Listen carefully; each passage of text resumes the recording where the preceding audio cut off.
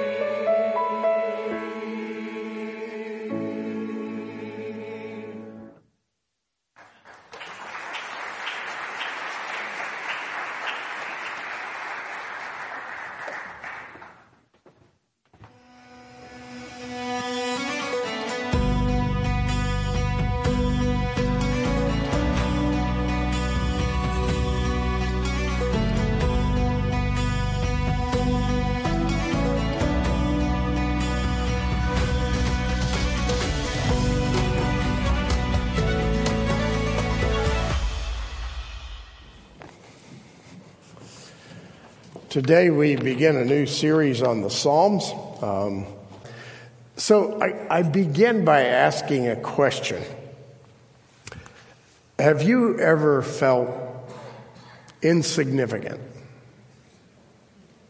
or small or completely unnoticed or almost invisible or lost in a crowd? I would imagine your answer would be yes. But here's another question. Have you ever felt really important? I mean, felt special, selected, acknowledged? I would imagine most of you would remember a time where you felt that way. Special, selected, acknowledged. I remember growing up as a kid playing basketball, and all of a sudden, one day when we were picking our teams, I was chosen first. And I thought, oh, something just happened, right? I felt special. So you've probably experienced feeling invisible and insignificant. You've probably also experienced feeling selected, special, or chosen. But have you experienced both and then experienced a corrective or a balance? It seems like Psalm 8 does that for us. It makes us feel both, and it gives us a corrective or a balance. So let's consider the psalm for a moment. It begins as it ends, suggesting that God is majestic. And the majesty of God is displayed in the grandeur of the universe. I love the way the author puts it, which we believe probably was David. The author makes it as though God is an artist, finger painting, shall we say, the universe. The heavens declare your glory, the works of your finger. Imagine all the stars in the universe and the galaxies that are yet to be discovered, the work of his finger. The stars and the moon that you set in place, like we set pieces of a puzzle in place. So what's interesting about this description is that all of this glory, which even that glory, the universe itself, is quite incomprehensible to us. In spite of that grandeur and mystery and glory, God is above it all. So imagine the greatest, the biggest, the most awesome. It's only a tiny reflection of God, the author or the finger painter of all that. Then the author of the psalm goes on to say, when I consider that, I feel really small. I feel tiny. I feel, insignificant. I ask again if you've ever had this experience, and I would imagine most of you have. Laying on your back or sitting in a chair, or maybe even a particular view out your window on a very clear night, and you just see the array of stars. Like you don't ordinarily see them. For whatever reason, the clarity is just perfect. I don't know if you've ever experienced it, but I've experienced it. Laying on my back and looking at the stars and feeling tiny. Like a bug.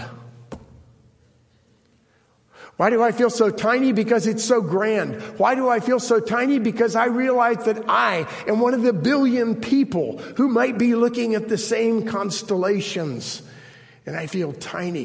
Why do I feel tiny? Because I realize that Abraham looked at the same stars and everybody before him and everyone after him. And that history has marched on in time. And we consider ourselves to be grand. The Roman Empire, the United States of America, Great Britain, on and on and on. And the stars. They're up there, looking down on it all. The same constellations that Napoleon looked at. And now he's gone. And so is his influence, are up there. Should make you feel small, shouldn't it? Because you are small. And then the psalmist gives us amazing word. It's a conjunction. He says all that, and then he says, yet. Or let me put it in the way that we might write it, but. The heavens are unbelievably glorious, and you're over all the heavens. And when I consider that, I feel like less than an ant. But, in spite of your smallness,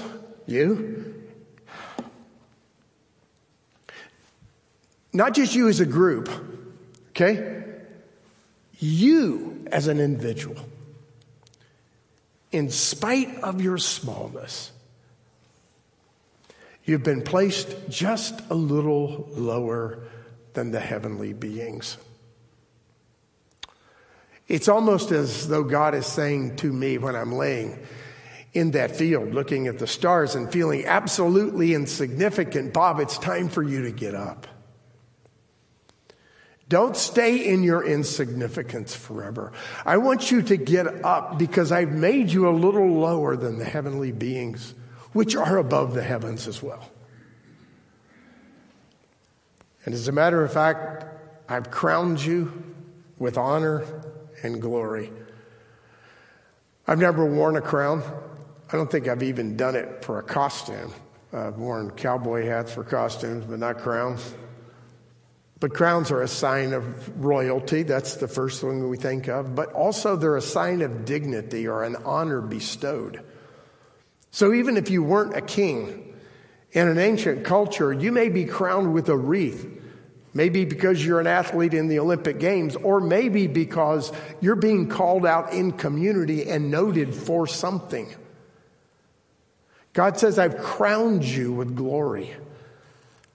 I put a garland on your head. When we hear that language, we can't help but think of the account of creation in Genesis. Human beings come at the end.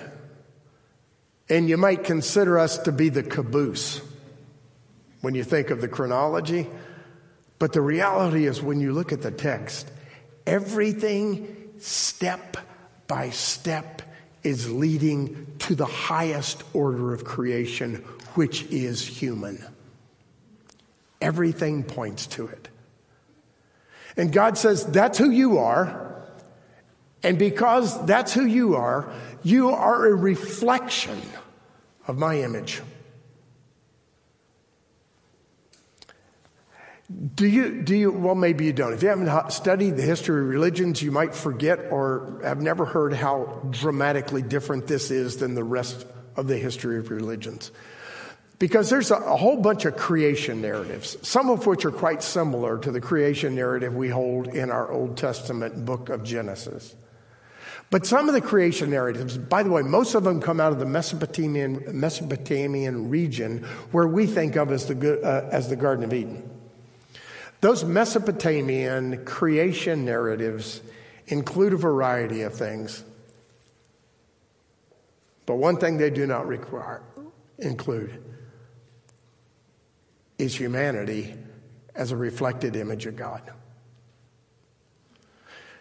As a matter of fact, one of the Mesopotamian creation narratives has the young gods angry with the older ruling gods because the young gods are given the responsibility to dig the Tigris and Euphrates River.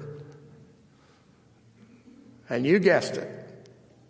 The young gods decide they'll fix that problem, so they bring humans in. In other words, the Mesopotamian creation narratives frequently refer to the gods as being there so that the human beings can serve them, do their dirty work, shall we say. And the gods are warring against each other. Contrast that to this personal statement concerning you from God Almighty. I created you just a little lower than the heavenly beings, and I've crowned you with honor and glory. Everything is under your feet. All the works of my hands, I've given you the responsibility to rule over. Talk about exalting humanity. You've been placed, says God, in the role of a ruler over creation. And one of the worst interpretations of that statement is creation being used and abused by ruler humans. Nothing could be further from God's mandate for his creatures, namely human creatures, than that. God, in effect, says, I have given you my image, and you're expected to reflect my character. And among other things, the character of God is to love his created order. It is to care for his created order. It's throughout the Psalms and especially other parts of the Old Testament. God is the caretaker of this universe. He gives specific directions about how we are supposed to treat animals and treat our fields in terms of crop rotations, and a rather explicit description of our role as rulers. We have morphed into understanding our role as rulers as an iron scepter. We smash creation and we put it into our own purposes. We have become consumers rather than caretakers. God says, I've given you this glory so that as vice regents, as governors of me, you can display my glory and my creative caretaking of the earth that you live in. You know, some people get frustrated when I talk about creation care. I understand that because it's a topic that is fraught with political ideology. But surely, my friends, we can agree to this. In spite of various differences, surely we can agree to this. God has given us the responsibility to care for this earth, not to consume it. So what does that mean? It might mean something a little different for you than it does for me. But it's clear that this earth was given to us by God. It starts in a garden, and it needs to be cared for. What does that look like for Christians? That's the $600,000 question, isn't it? How? What do we do? Let's just start with the responsibility and redirect our ideas concerning who we are. The psalm closes out the way it began, concerning the majesty of God. When I consider you, God, I'm overwhelmed by your majesty. When I consider you, I'm overwhelmed and think myself insignificant. But when I consider you, I know I'm made in your image. When I consider you, I realize that you're the sovereign over all creation. The grandeur that dwarfs me is your finger painting. So what does our response, or should our response be, in light of what God has said about us? First, I think it's to stand in awe. It's like Isaiah 6, who's trembling in the presence of God. I mean, if you had the ability to get close enough to a star, you would be consumed by it. It's that kind of awe that Isaiah seems to have experienced in the temple. I'm a dead man because I've seen the glory of God. It is so bright and so beautiful and so overwhelming. I'm in trouble. Of course, the beauty of it is that the angel takes with tongs from the altar a coal and puts it on his tongue and says, your sins are forgiven. In other words, stand up and be the image of God. So our response should be absolute awe and wonder. I think our response also ought to be humility and not pride. There's nothing more repulsive than someone who's been given a great honor and they become self-saturated and prideful about the honor instead of being a great servant with the honor. So it ought to affect us not pridefully but in humility. And we ought to remind ourselves of what the Psalm says. The Psalm says, out of the lips of children you've ordained your praise to silence your enemies.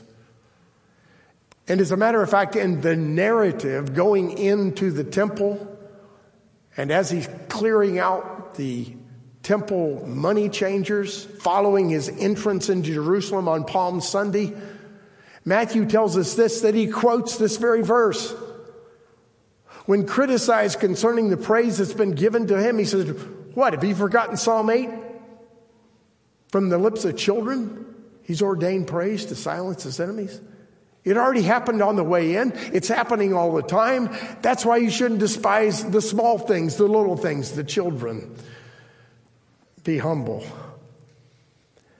We ought to be humble because we're called in spite of our sins. Not because we're sinless. We're not angelic beings who are in the presence of God constantly and do the service of God constantly without sin. We are sinful human beings. And it doesn't matter. Does that sound over the top? Well, I'm glad it does, because that's what I mean. Yes, you're sinful, and I'm sinful. And in God's economy, it doesn't matter, because He's chosen us to be the image of God. So get busy with the activity of being the image of God, even though you are sinful. That's the beauty of grace. It should spark in us great awe. It should bring to us humility and not pride. It should remind us that we're governors and not kings. You see, our authority, however you want to define it, is a derivative authority.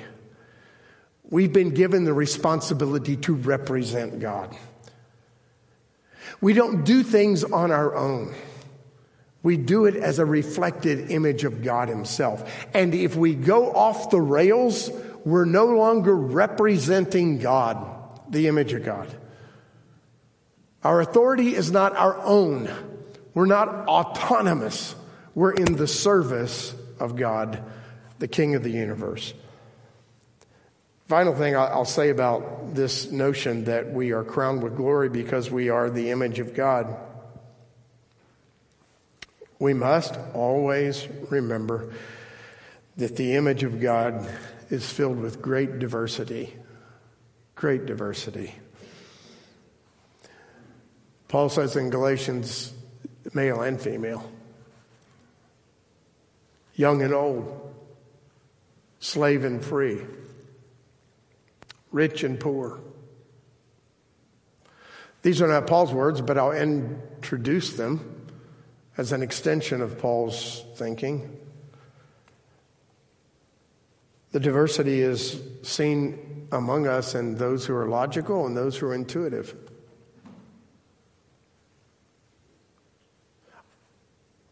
I periodically, in a sermon, will use a poem to illustrate a point.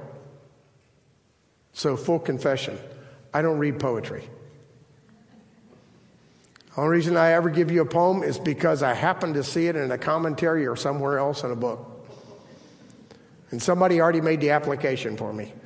Because I can mess up poetry faster than a dog can mess up the backyard. I can't read it right. I can't understand it well. I'm telling you, I can't. But there's the beauty of it.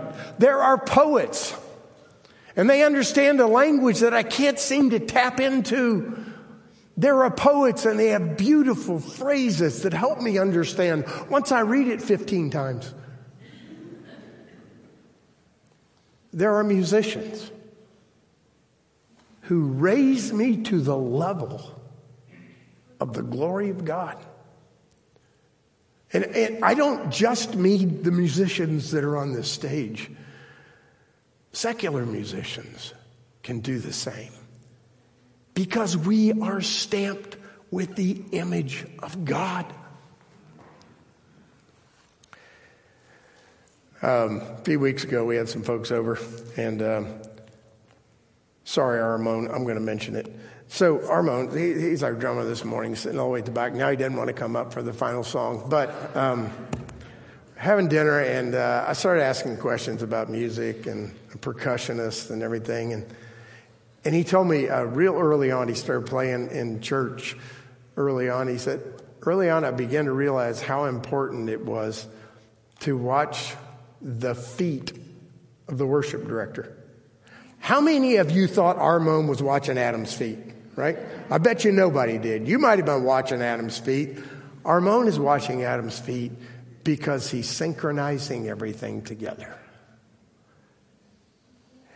I don't think anybody at school instructed him to watch the feet of the other who's leading. Maybe they did, but I know he can see it. He knows it's there. And he steps into it. I need to be able to step into your giftedness in order to understand God deeply. I need your expressive way, your ecstatic way, your curmudgeonly way, your intellectual way. I need it all. Because it's the image of God. So when you want to be annoyed by that person next to you, please stop. Please stop. And look for the image of God. And see what you might be able to learn about God. Because his image is stamped in every one of us. Let's pray. Lord, we're grateful that the psalmist didn't just say how majestic you were and use a few more phrases to say the same thing. He said you were majestic, and then he told us who we were in light of your majesty. And then, because he wants us to remember, he reminded us at the end about how majestic you were. It reminds us that we are in the center of the reality that you have made. It reminds us that our identity, when fully realized, is in you. It reminds us that that majestic God has demonstrated his glory among all these people. Help us, Lord, to have eyes to see it and ears to hear it and to worship you for it. In the name of Christ our Lord we pray. Amen.